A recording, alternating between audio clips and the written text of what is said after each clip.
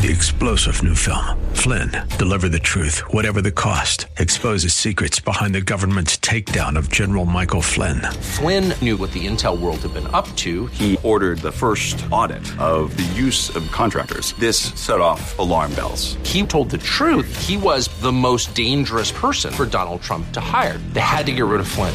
Flynn, deliver the truth, whatever the cost. Available now. Watch it today. Go to salemnow.com. salemnow.com. Welcome to The Firing Line with Philip Naiman. The Firing Line radio show is brought to you by Bullseye Sports in Riverside, CCW Safe, Cutting Edge Bullets, Vortex Optics, Vortex, the force of optics, and by Philip Naiman and Cornerstone Christian Wealth Management. And now your host, Philip Naiman.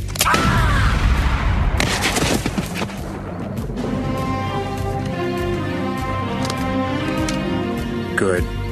Bad. I'm the guy with the gun. Hello, folks. Welcome to another edition of Firing Line Radio Show. This is Philip Naiman. Hope you're having a great day out here in Southern California. And, as promised, we actually have a fantastic guest this week. It's not just me on the air, so this is your treat for what we have coming up here. I have Mike Glover. Folks, if you don't know who Mike Glover is, you've not been paying attention to being prepared. Mindset, equipment, all that other stuff. Mike runs Fieldcraft Survival, fieldcraftsurvival.com.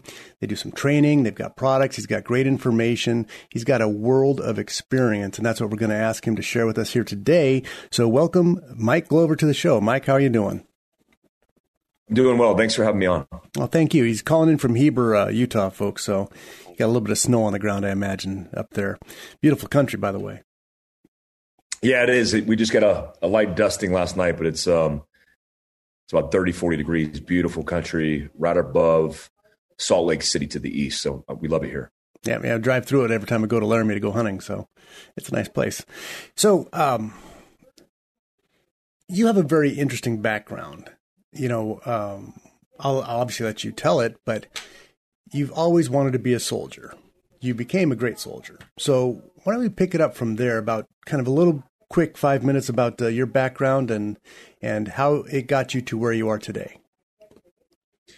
Yeah, I joined the Army right out of high school. Actually dropped out a little bit so I could start the military process early. So I actually left high school a year early and did a whole bunch of summer classes so I can get in the military. And joined the infantry when I was 17. Did 4 years in the infantry, and back then I think the motto was like be all you could be.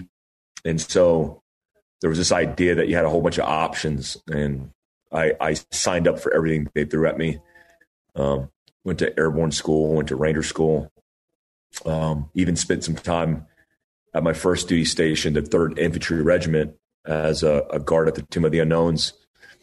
And this is pre 9/11, so nothing was really going on in the military.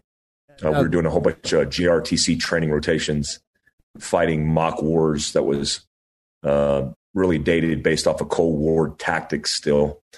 9/11 happened, obviously, and it changed the world, changed my career for the better.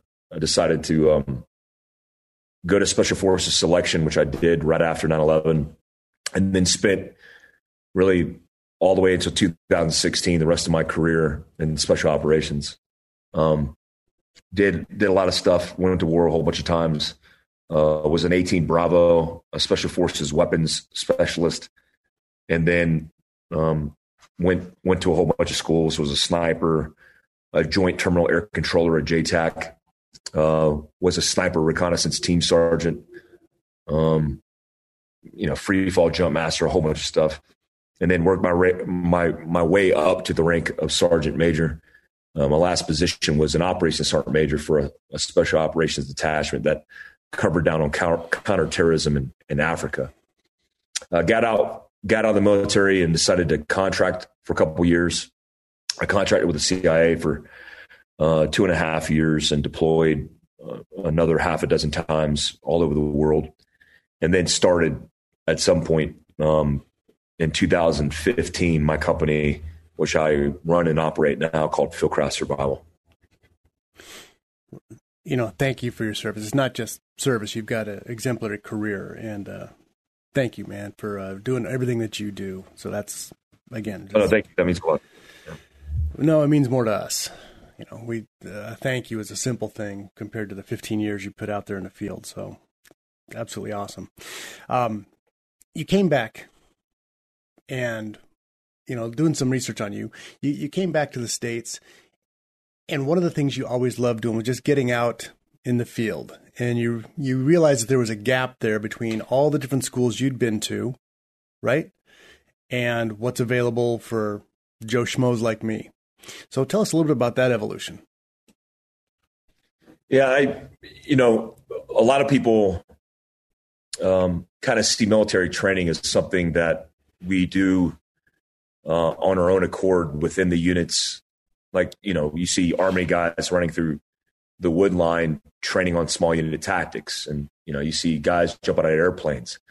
But in special operations, we use civilians mainly, actually, to train us in specialized skills, whether that's, the integration of technology on the battlefield or specialized, shooters and pistol and carbine who shoot better than anybody else in the world. So we often bring them in similar to how a business would bring in a consultant, right? A subject matter expert who is offering advice, guidance, and training, consultation to make you better. So what I realize in civilian life is there's not a conduit for experience, one place that's offering up subject matter experts in the areas of preparedness.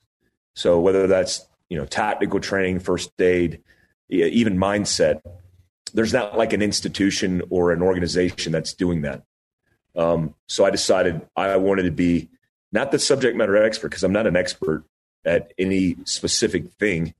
I would consider myself more of a jack of all trades, but I am definitely a facilitator of finding the best in their practice and then giving a civilian who wouldn't have the opportunity to train with the best in the world. I think that's our specialty, and I think that's what makes us different from everybody else in the pack.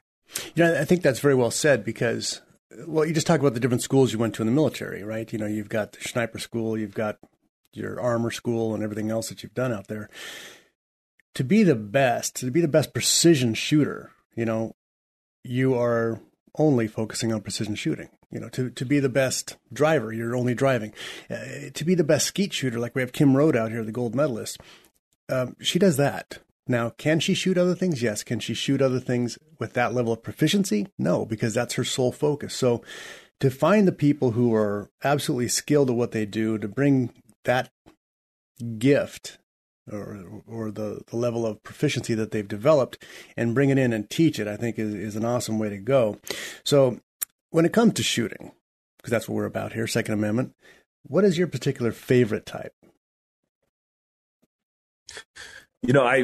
I grew up as, a special forces weapons guy, and a part of that training curriculum was learning all foreign and domestic weapon systems, from nomenclature to assembly, disassembly, common malfunctions.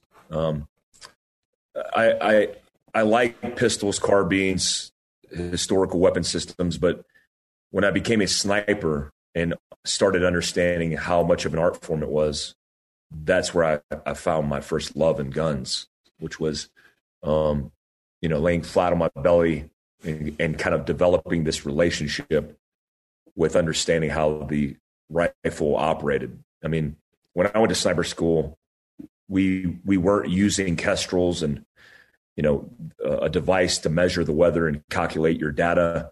We were doing it in the weather, in the conditions, and then building that data in the written form and trying to replicate that in combat or whatever our circumstance was in. And so that whole relationship of reading trace, calling winds, understanding, in this case, mil radians and everything related to ballistics, external ballistics in this case, was fascinating to me because I have a pretty analytical mind, and it's my favorite type of shooting by far. Yeah, I agree with that. I mean, especially when you, like you said, you start to understand the relationship of what's actually happening. It's not just you're out there, you've bought a new scope and a new rifle, and now you can shoot 10,000 yards. It just doesn't happen like that. But to understand the science behind it and have an appreciation for what can be done when you spend, as you said, enough time flat on your belly. Enough time flat on your belly behind the glass and sending bullets downrange. So, again, thank you for your service on that. That happens to be my favorite type of shooting too, is long range precision. Not F class or anything like that, but I do a fair amount of hunting, and we actually kill a lot of rocks out here in the desert. We make big rocks into small rocks and smaller rocks into smaller rocks yet. Just one of the fun things about having some open land out here. So we do get to head out and do that. Matter of fact, last weekend, just a little aside, I'm training for a hunt in Alaska. So I hiked up this mountain 3.5 miles in, carrying a big old pack, planning to go to the end of this ridge line and shoot this over this giant canyon. I get up there and there's like this PETA gal camped right on my shooting spot. There's so much open land. She had to pick that one spot. It was unbelievable that, 7-mile round trip hike with 55 pounds on my back, and I didn't get to fire a shot. So anyway, that's what happens out here in Southern California too. But anyway, we're going to pick this up right again. Fieldcraft Survival is the website for Mike Glover, fieldcraftsurvival.com. We'll be right back after this. AM 590, The Answer. This portion of the firing line is brought to you by Bullseye Sports in Riverside. All right, you primitive screwheads, listen up. See this? This is my boomstick. Hey, folks, every week, we're talking about the Second Amendment, your rights, hunting, shooting, all the fun stuff involved. And this week we have a special guest on that we're talking about also with Mike Glover from Fieldcraft Survival. Now, you also know that the main support of this show is Vince Torres, Bullseye Sports Guns and Ammos in Riverside. Head on down to Vince Torres Place, bullseyesports.com on Brockton and Arlington. Brockton and Arlington. He's only been there for 100 years. Brockton and Arlington and Riverside. Check him out. Tell him that we sent you down there, and everything should be about 50% off. Just say that we told you. It's fine. He can go ahead and give you the discount. Joining me back here, folks, I have Mike Glover. Mike Glover, fieldcraftsurvival.com. One of the great things that I think you've put out for free, Mike, on your website and some of the podcasts is kind of the mindset. You have the 3 pillars of preparedness, and I really wanted to go into that because here in Southern California, we have so many people on top of each other. Now, I actually live out a ways from most people. We've got 13 million people, though, packed into a super tight area. People aren't prepared for 20 minutes, let alone 20 days. And, maybe living out there in Utah, things are a little bit more, you have to be more self-reliant because there just isn't a grocery store on every corner. So tell us a little bit about preparedness, what that means to you, and some tactics for that. Yeah, I think preparedness, a lot of people think it's always how you react or respond defensively in the worst case scenario.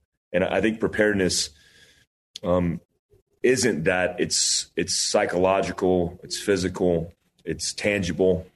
It has everything to do with your lifestyle and how you live, because we live in a world where, human beings by default are just very good at being efficient in everything that we do. I mean, you can see it on a flat range when I teach a new shooter, and I walk them through a couple of movements and they become faster and faster because we're always looking for the shortcut. Well, technology and the integration of it in our lives is that shortcut. And so a lot of the things that we depend on today have kind of displaced us from the understanding of how to be physically prepared and mentally prepared in a tangible world, like a real world that could really hurt you. And, this is a primal, like an ancestral understanding, but we're just further removed from that truth more so than ever. And that's okay. But understanding that preparedness is as calculated and as important as tying your shoes or wearing the right shoes, or, talking to your children about thinking through circumstances, or conditioning and training your family in tactics and first aid. It's all those things. And you had mentioned mindset. And that's one thing I think that we offer that is different because we're actually giving tangible solutions in mindset. Mindset in preparedness means resilience. It means your ability to physically and mentally come back from adversity. Like what happens when you get punched in the face, literally, or maybe even figuratively, what happens? To build that resilience takes tactics. It takes literal things you have to do in your routine, in your habits. And I broke it down into pillars of preparedness because it can get overwhelming for people who are new to this idea. One of the pillars of preparedness is what you carry on your person every single day. That doesn't have to be just the pistol that you carry, appendix carry in your waistband. I'm talking about first aid. I'm talking about a cell phone. I'm talking about maybe even a ham radio for alternate communications. We also focus on mobility as a second pillar because it's an extension of your capability, not only in space, but that space could be leveraged for capability. So if you have more room in your trunk because it's empty right now, well, there's things that you could put into it that are going to facilitate your survival or being better prepared. Not only that, I mean, your vehicle is your lifeline, especially in America, because we depend on it to logistically support us, but we also depend on it in security as well. But we're adhered to roads, byways and highways, but we're not thinking outside the box. I mean, a 2-inch ice storm in Georgia can shut down traffic and people and gridlock for days. So what could happen in the worst case version of that? And then finally, we have this term in the third pillar called homestead. I grew up in a world in special operations where safe homes or safe houses we used as places to resupply, refit, reorganize, and defend ourselves. Your home is that. Even if you live in an apartment in San Francisco, you have a bed down location that affords the ability for you to upgrade your circumstance. What I tell people is if they have a tourniquet on their person, they need to have an aid bag in their car, and they need to look at their apartment or their home as a hospital, meaning you need to be able to sustain yourself for longer durations of surviving. So, these pillars of preparedness are based in a foundation that is your community. You have to have a social network to survive. The idea of you getting off grid and living by yourself, that's fascinating and romantic, but it's likely not going to lead to really good outcomes in surviving the worst case. And finally, the umbrella of that is what we described is mindset. I mean, the overarching resilience that's going to protect you from all of these things is having that right mindset to overcome physically using your mind and using your right decision-making processes, which lends itself to a healthy mindset. Thank you for that. And those are all important, obviously. And we need to think about them here in Southern California. Again, you're in Heber, Utah, things are a little bit more wide open. All of Utah, you're pretty much wide open compared to what we're dealing with out here. So what does that mean? If your car goes down or if everybody's car goes down or you have something like an EMP where the electrical grid goes down, this place is going to be zombie mania. We've got 13 million people west of us here that have not thought, again, 20 minutes ahead of time as opposed to 20 days ahead of time. And, a roving horde of 13 million is not a fun thing. I don't care how fast you are. You are not going to survive that. So it's important to just think about what's going on and how do we prepare ourselves for that? So thanks for that. Hey, you've got some courses coming up here. So I want to make sure we talk about that. Now, a lot of the higher end trainers don't come to California, but you actually have had a few classes down in San Diego. I think some of those are sold out. Sarah's California, up by Fresno, you have some classes coming on. And then locally to California, you have some in Vegas and you have some in Prescott and in Phoenix. So folks, March 14th, I think you still have some openings for your carbine course in Vegas. And so you go to fieldcraftsurvival.com, fieldcraftsurvival.com and check that out, which would be nice to actually bring a carbine to free America and not have to shoot it with a fin and everything else, or the bullet button, or all the other crud we have to put up with here in the People's Republic of occupied California. So if you take your carbine out there, just make sure you have it correctly configured before you come back across state lines. But Ceres, California. Now, how often have you been up there, Mike? Well, I mean, I started Fieldcraft Survival in California. I started it in a place in Amador County, a small town called Ione, California.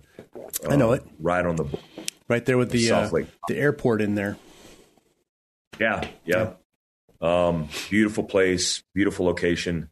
I even had an office where I would keep my guns in Zephyr Cove on the border of California because I didn't want to get in trouble, even though I was teaching law enforcement all over the state of California as a post-certified instructor. Now, we do train all over the state of California, and even though a lot of people and a lot of companies, including industry, firearm manufacturers, have shunned California, I think it only hurts the people. And I don't agree with gun manufacturers saying they're not going to sell guns to Californians, or even law enforcement officers in some cases, completely against that. Because I think we need to offer solutions, and no matter the politics, we can keep politics aside. There is a training opportunity, and people need to be educated. So we train all over California, from San Francisco all the way down to San Diego. I have 20 contracted employees on the tactical side, law enforcement officers, SWAT officers, military guys that train all over the United States, including California. And we teach about 3 to 4 tactical training courses in 3 to 4 different states across America every single weekend. That's awesome. So, folks, you can go to fieldcraftsurvival.com, fieldcraftsurvival.com. I think you've got some classes the 27th, 28th up there in Ceres, or out by Fresno in California. Then in Prescott on the 27th, 28th also, if you want to go to Arizona. And then again in April, you have your CCP and your close quarters battle testing, or training, I should say, out there. So again, fieldcraftsurvival.com. This is Philip Naiman, Firing Line Radio Show. We'll be right back after this. Have questions about handgun safety, local sports shooting events, or your Second Amendment rights? Just ask Vince at Bullseye Sport in Riverside. Get practical advice, no sales pitch. Vince is a straight shooter when it comes to sharing his advice and years of gun experience. Whether you're a seasoned gun owner or a newcomer, at Bullseye Sport, they welcome everyone, especially ladies considering a firearm for the first time. When they go to our store, we want to give them something that they're going to feel comfortable with. And if you're looking to purchase a gun, ammo, or accessories, if we don't have it, we will get it for you. For all the answers to your rifle and handgun questions, just ask Vince at Bullseye Sport. 951-823-0211. Bullseye Sport in Riverside, proud sponsor of the Firing Line Gun Show, Saturdays at 1 p.m. on AM 590. Follow Bullseye Sport on Facebook for your inventory updates, or call 951-823-0211. 951-823-0211. AM 590, The Answer. This portion of the Firing Line is brought to you by CCW Safe, by Philip Naiman and Cornerstone Christian Wealth Management. Spartans, lay down your weapons! Persians, come and get them! Hey folks, welcome back to Firing Line Radio Show. Philip Naiman, Moulin Labe Saturday.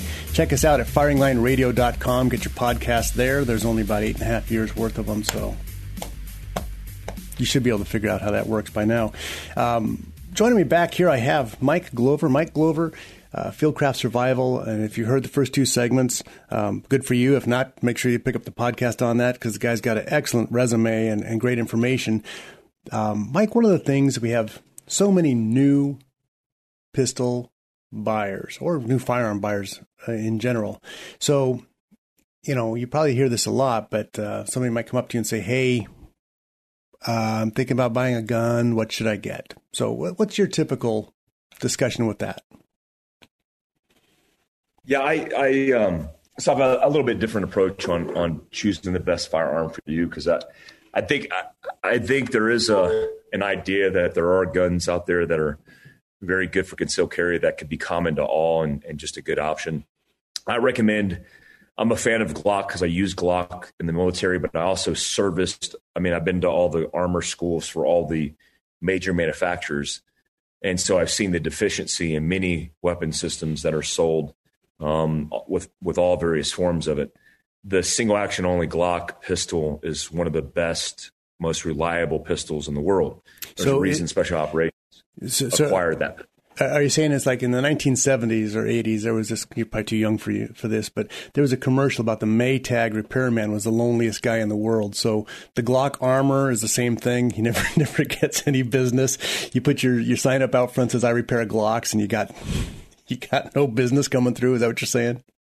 Yeah, exactly right. That's the perfect way to put it. Because, when I joined the Army, we were using M9 Berettas, and I could tell you from experience, even in Special Operations, when we had M9s, it's one of the most highly broken guns, maintained guns, and maintenance guns in the inventory. With a locking block, there's a huge flaw in it. And so when we went to Glock 19s, Glock 22s, all those problems went away. Now, they're not the most accurate pistols out of the box. Like there is reasons why 1911s, especially in the earlier days, were preferred by professional shooters, performance IPSC type shooters. It's because they were very accurate. But the Glock 19 specifically, I would select for somebody who was trying to get to concealed carry because of the simplicity of the action, the durability and reliability, but also the form factor size. A Glock 19, I would consider a compact framed pistol, which means it's appropriate for full size hands. That would be, really good on a Glock 17 or Glock 22 that has the same size frame, but also good for somebody who has smaller hands. I've seen the argument to a subcompact is it's too small. Because if you're somebody like me who has a big hand, and then you try to hold even a Glock 43, it's very small in my hand, which could cause problems. I've actually seen guys on the range during concealed carry courses carry subcompacts because they want to have the most concealable pistol available, yet they're having and inducing malfunctions on the range because their hands are overwhelming the gun's action and cycle of operation. And there's even the comfort level. There's even the comfort level, like a Glock 26, or 29. That half handle, I just don't like it. I'd rather carry the 19. Yeah, you're exactly. I don't purposely, even when issued with that in GRS, I didn't carry that because I want to have a firm grip when I acquire it out of a draw stroke from wherever it's at, and not having my bottom pinky not on the gun or having to increase the mag size, which defeats the purpose, I think, in that frame of having a compact in the first place. You might as well have a 19. Then that's problematic. So Glock 19 would be the solution for 90% of people that I would talk to. Yeah, I think Glock would agree. Yeah, two fingers are for T, right? Not for guns. So yeah, for sure. Yeah, so Glock 19, out here we can still get them. We're stuck on Gen 3s. Because of the laws in California, the micro-stamping that Kamala Harris and Arnold Schwarzenegger gave us, we haven't had a new gun since 2012, new semi-automatic, I should say, because of the fire. So the Gen 4s, Gen 5s, we don't have any access to those. We're still stuck on Gen 3. And actually, the ones that we can have in California aren't made in the U.S. They have to be imported from Austria. So that's just the craziness we're dealing with here. I wanted to talk to you about this. You're talking about preparedness, and you're talking about getting involved and mindset. You folks there in Utah had better understand what happened in California, meaning that a small minority of people got into power and destroyed this state. And those people now they're leaving. It's like that scene from Pirates of the Caribbean where the pirate comes in on a ship that's sinking, and just as he hits the dock, his ship's underwater, and now he's on new ground again. Those are the bad Californians leaving California and landing in your state. And your preparedness, you need to take a look at you guys people with common mindset need to get involved in your local politics and stay involved and watch what's happening, not allow what has happened in California to replicate, because there's a lot of people leaving. I do financial planning and investments. That's my business. I mean, you probably thought I was just a big radio host here, but not true. Anyway, so 80% of the people we're talking with are planning on leaving this state. And so that's a warning. That's the shot across Utah's bow. Arizona's already purple state. Utah's bow, Wyoming, Nevada, these are people that are coming over, and you had better get involved in your local politics and stay involved in there and not allow the cancer to spread. So that's my mindset preparedness for you guys is keep your heads up and don't let them get a beachhead. Don't let them turn Salt Lake City into a high density area that's going to vote the wrong way, because that can turn the entire state, just like Denver and Boulder turned Colorado. Anyway, that's my soapbox for today. So let's get back to something fun. I mean, or are you even seeing that right now in Utah? No, I mean it's prevalent everywhere, right? One of the compounding issues is what you said, which is the population stacked on top of each other. Because when you're stacked on top of each other, the government needs to be more involved with supporting the populace and the infrastructure that is the system, which becomes a very political or apolitical in this case thing. And then, it displaces rural people who want more liberty, more freedom. And so it's less likely to happen here because of the lack of large population centers, but Salt Lake City is a big populous center. We don't fill that up here in Heber City, even though there's a lot of people from California that are here and also in Park City. A lot of my best friends up here are from California, and they believe in freedom. A lot of my employees are from California, and they believe in freedom. That's why they displaced themselves from California. Yeah, right. I mean, that's what we're seeing. But there's the people who want to go there and don't want to change things. And then there are those who are going there to change things. That's all. Hey, okay, so yeah, let's just bring us up again on another note here. One of the things I noticed that you're really into, and we'll talk about this in our last segment mostly, but the mobility factor. Now, it seems that you've really taken that to a whole new level. Now, I've had Bernard Leitner Designs on the show. Great guy. He's come up with a lot of great designs for mobility and wandering, basically, is what you want to call it out there. So tell us a little bit about what you've set up for your mobility and how's that working? Yeah, mobility is a term that we use in the military and special operations specifically for, moving troops. In my case, a lot of the time for operations and reconnaissance.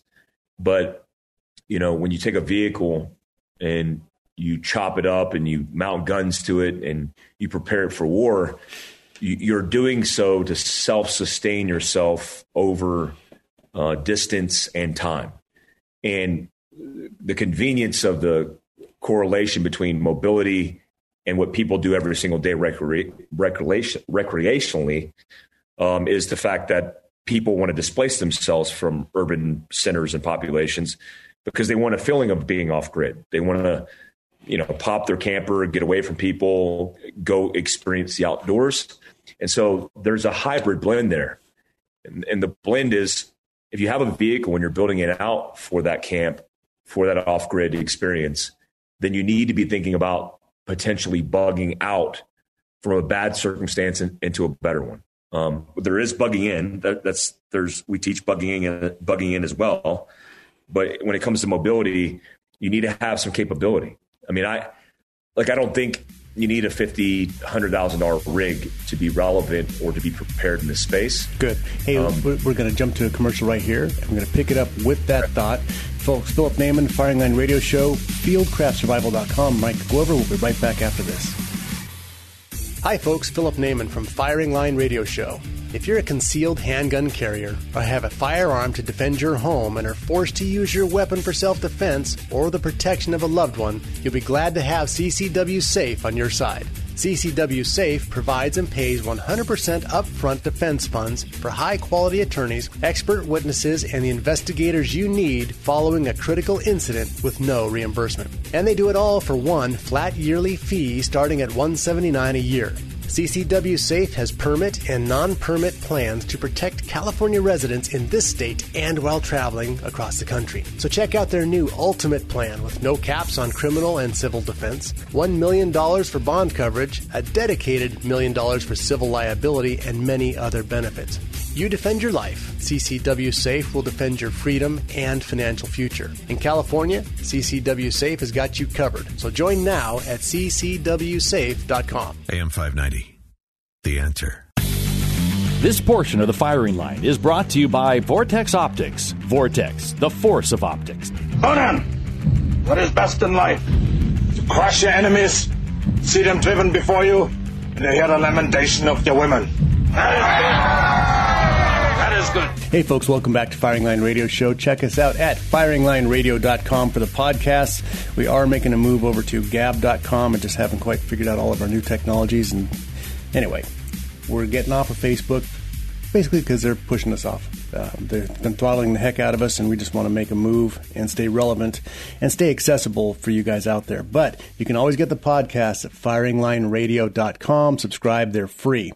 And one of the things you're going to learn is great stuff from people like Mike Glover over at Fieldcraft Survival, fieldcraftsurvival.com. Check out some of the training they have going on there from Central California to Vegas to Prescott to Phoenix. Everything from CCW to close quarter battle to wilderness survival. And, we just were talking about mobility and vehicles and what's involved with that. And I'm going to turn it over to Mike here for the last segment here. Talk about what I'd like to talk about, Mike, is a little bit more on mobility and then the survival skills, wilderness survival skills that you've learned and how you teach those to John Q. public. Yeah, the mobility just, piggybacking off our last conversation, I remember driving to Afghanistan in like a very tricked out Land Rover and, thinking we had everything squared away, and we built it out for some of the most extreme off-road conditions in the world, and seeing a Toyota Corolla, drive past us. That was an Afghan taxi cab and thinking to myself like, wow, in parts of the world, people just live and just do what they have to do. So you could have a Honda Civic, you could have whatever you have, but there's ways that you can improve your situation. One of them that I'll just leave you with a pro tip on it is just fuel. I mean, you're only as good as the fuel source that you have in your vehicle or your rig. If you have a quarter tank of gas in your rig right now, that's your capability. So store fuel at home, store fuel in your vehicle on Rotopacks. Do some kind of fuel storage, because even a storm here in Utah, like we've had several storms here that will shut down electricity. Most of the pumps, even the manual systems run off electricity that allows them to pump out of the tank that's buried in the ground. So you're going to need reservation for fuel, whether it's contingency, you're breaking down or extending your range, or the worst case scenario. I think it's a good practice. How often do you cycle through that fuel? I mean, do you store I do so often. I do so often. So if I typically run jerry cans, they're not the best from experience, especially up and down in elevation. They will degrade over time. Rota, we're dealers for Rota. We recommend Rotopacks, but I cycle through them often. So what I'll do is if I'm going on a trip, even outside of the town that I'm in for a couple hours, and I pull over to get gas, I'll start by recycling the gas out of the can into my fuel tank and then replenishing it with the fuel that essentially it's an extension of my gas tank. And I often replace that, especially when I do something extended. Now, do you put an extra internal tank on your truck? I have several vehicles that we have for the company and in my personal. We use a Long Range America's 75-gallon tank in my diesel. Titan fuel tanks. They have a 30-gallon tank that goes right underneath your spare tire. placement in your pickup truck. But I mean, 30 gallons on board, even 75 gallons on board, that's a huge extension of just extending your capability. I mean, if you live in rural America, like Laramie, Wyoming, they already know this because they go hundreds of miles in some cases without a gas station. So just think outside the box a little on that, and then, have the ability to extend your range. It's super important. I've got Tacoma, and I think like 250 is about all the miles you're going to get out of that tank, and that is just not enough. Especially if you're doing 4-wheel driving and not getting 20 miles a gallon, it's just you're short. So that's a good tip on there. Okay, how about your wilderness survival skills? Did you grow up in California? Is that what you'd said earlier? Or your training? I was born in California, actually at Fort Ord, where my dad was stationed, and then that's nice grew country. Up most of my life in North Carolina. Okay. But for primitive outdoor rural survival skills, look, I'm not an expert at it. I hire the experts. Kevin Estella, who's one of my guys, who wrote 101 Skills You Need to Survive in the Woods, which is one of my favorite books that I've ever read on modern survival. That's primitive. He's our primary instructor for all things survival. I went to survival school. I went to high risk CRC, it's called, where pilots and special operations guys go. I also went to a whole, like every SEER school that you can go to, I went to.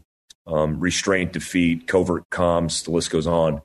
But one of the most important schools that changed the way I looked at primitive survival is a course for CIA personnel. And I learned about sustaining yourself for 72 hours in the worst case scenario. Primarily, the basic necessities of survival don't change, but the idea should be not just having that survival kit in your rucksack, in your house, or even in your car, but what things can you put on your person that are going to facilitate survival? So I carry a Bic lighter, for example, in my everyday carry. I don't smoke, but I have a fire contingency that allows me to survive because I could keep my body core temperature warm. I could also signal day and night with a fire. But also, I think about shelter. I think about how am I going to protect myself from the elements? And that has to do a lot with what you wear every single day. This whole idea that cotton kills is true, but we often wear cotton because it's comfortable. So you don't have to be uncomfortable. You just have to think about what you would have on your person, in your rig, or at your home that's going to sustain that survivability. And I would say lastly, something that a lot of people don't think about that's tied to primitive survival is the ability to stop your bleed in the event that you potentially are injured. I mean, you go hiking in the middle of the woods and you trip and fall and you start bleeding. If it's femoral, brachial, arterial, you could be in a bad circumstance without a tourniquet on your person.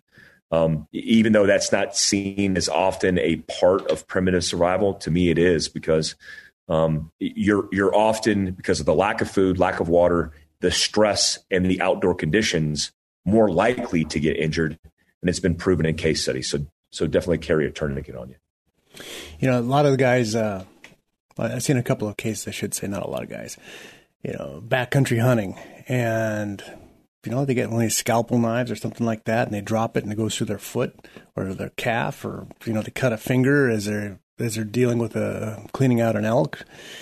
Yeah, that's a major issue. So that's a heck of a good point, is just thinking about stopping the bleed. And the tourniquets themselves, they're not that expensive, and they don't weigh very much to throw into a kit, right?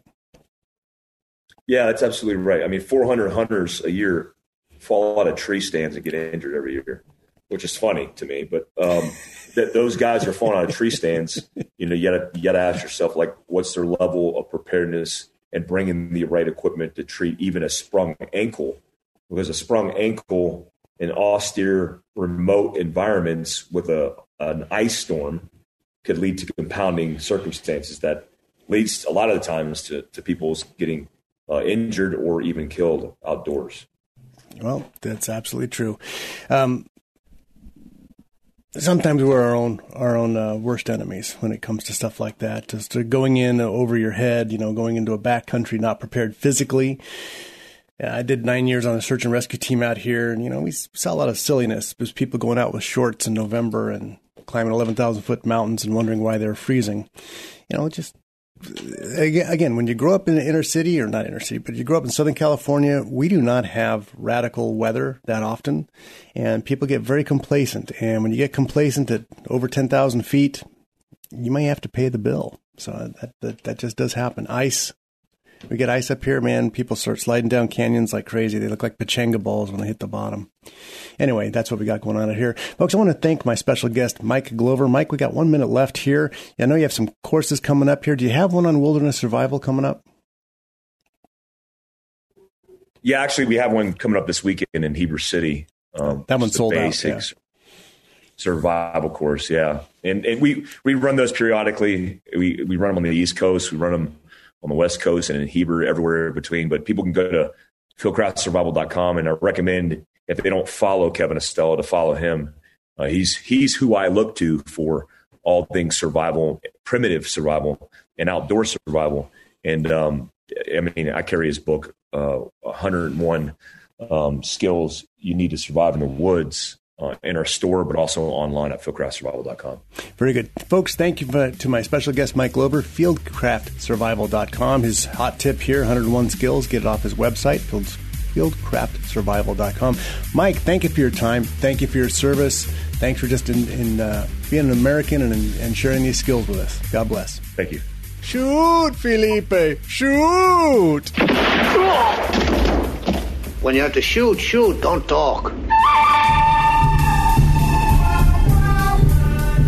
The Firing Line Radio Show has been brought to you by Bullseye Sports in Riverside, CCW Safe, Cutting Edge Bullets, Vortex Optics, Vortex, the Force of Optics, and by Philip Naiman and Cornerstone Christian Wealth Management. AM 590, The Answer.